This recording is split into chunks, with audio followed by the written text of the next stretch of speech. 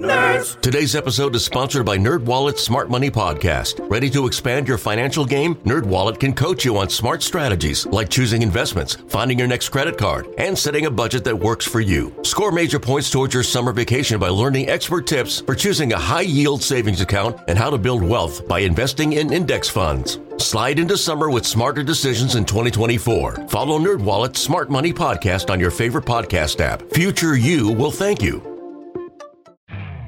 You could spend the weekend doing the same old whatever, or you could conquer the weekend in the all-new Hyundai Santa Fe. Visit HyundaiUSA.com for more details. Hyundai, there's joy in every journey.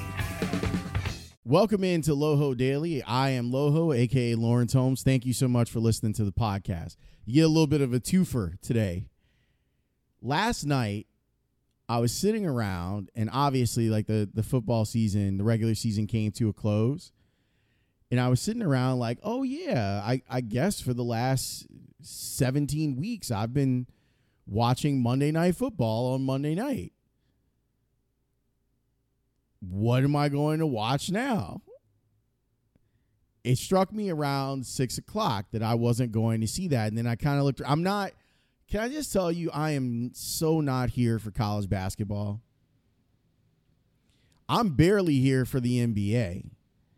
Like, I'm enjoying watching the NBA a little bit, and I'm enjoying watching the Bulls so far, like, be a little bit more successful than I was expecting. But I am not here for college basketball. I don't know why. I think, well, you know what? Let's explore it a little bit. I think part of it is I've never been too big of a fan of early season college basketball to begin with. And now that we're in January, where it's more traditionally conference play, I'm with it a little bit more usually. But my issue is that this doesn't, with football, you can suspend disbelief that this is the right thing to do. But with basketball, with it being indoors, it's hard for me to continue to be okay with them playing basketball. I felt like Coach K brought up some really good points about that a few weeks ago, and strangely enough, it's been shouted down, which I was not expecting. I thought there would be a much bigger rally of people who thought it's not a great idea to keep doing this to student athletes. And you add that to kind of the blatant disregard for health that Justin Fields had in the national semifinal, and it just leaves a bad taste in your mouth. So I had one of my old producers, Eli Herskovich, hit me up and asked me, was I watching Alabama basketball? And I was like, no, I mean, because DePaul's kind of my team, and as far as basketball goes, like, I don't have a football team, so Alabama becomes my football team because I went to grad school at Alabama. But I already had a basketball team, so I don't need another one with Bama basketball. Anyway, my point is that it hasn't risen to the level where I feel like I need to stop and watch. Like, I know who some of the good players are in college basketball, and I think Luka Garza is a lot of fun at Iowa, but I'm not here for it. I also don't quite understand why the entire NCAA tournament has to be held in Indianapolis. I'm struggling with that. I feel like you could do the regional thing and hold the games. Like, you could have a South, an East, a Southwest, and a Midwest regional. And you could have all 16 teams, or however they're going to do this, all 16 teams be in a regional. And then at the end of it, you send the 4 teams that win to Indianapolis. I'm not sure that having everyone in one city would be better, but I don't know. This really didn't start out to be a podcast about college basketball. I apologize, because that wasn't the point of the podcast. The point was that with no NFL to watch last night, I was jumping around like House of Pain, trying to figure out what it is I was going to do, whether I was going to head to the streaming services. Like, there's still some Star Trek that I need to catch up on. I've actually really enjoyed Discovery. And then I was like, okay, well, there's some stuff on Netflix that I wanted to watch too. But a funny thing happened to me, and I don't know if this ever happens to you, but it happened to me. I'm flipping around, and I'm like, oh, man, Infinity War, the end of Infinity War is on. It was on TNT last night. And I said, well, hell, if they're showing Infinity War, I wonder if they're going to also then show Endgame right after it. And damn it if they didn't. I was so excited. I was like, okay, got my plans for the rest of the night. Sure, I've seen Infinity War and Endgame probably 15 times by this point. And you know what? I still enjoyed it. And here's the weird part. The weird part is that I have Disney Plus. I can watch Endgame, Infinity War, anytime that it's on. But there was something special about it being on television. And even with commercials, I was like, I'm going to watch these two movies. Now, I went for a walk in the middle of Endgame because I'm trying to make sure that I stay active during this pandemic. And after having all the issues with my back, I was like, it's a good idea to get out and be mobile and be walking.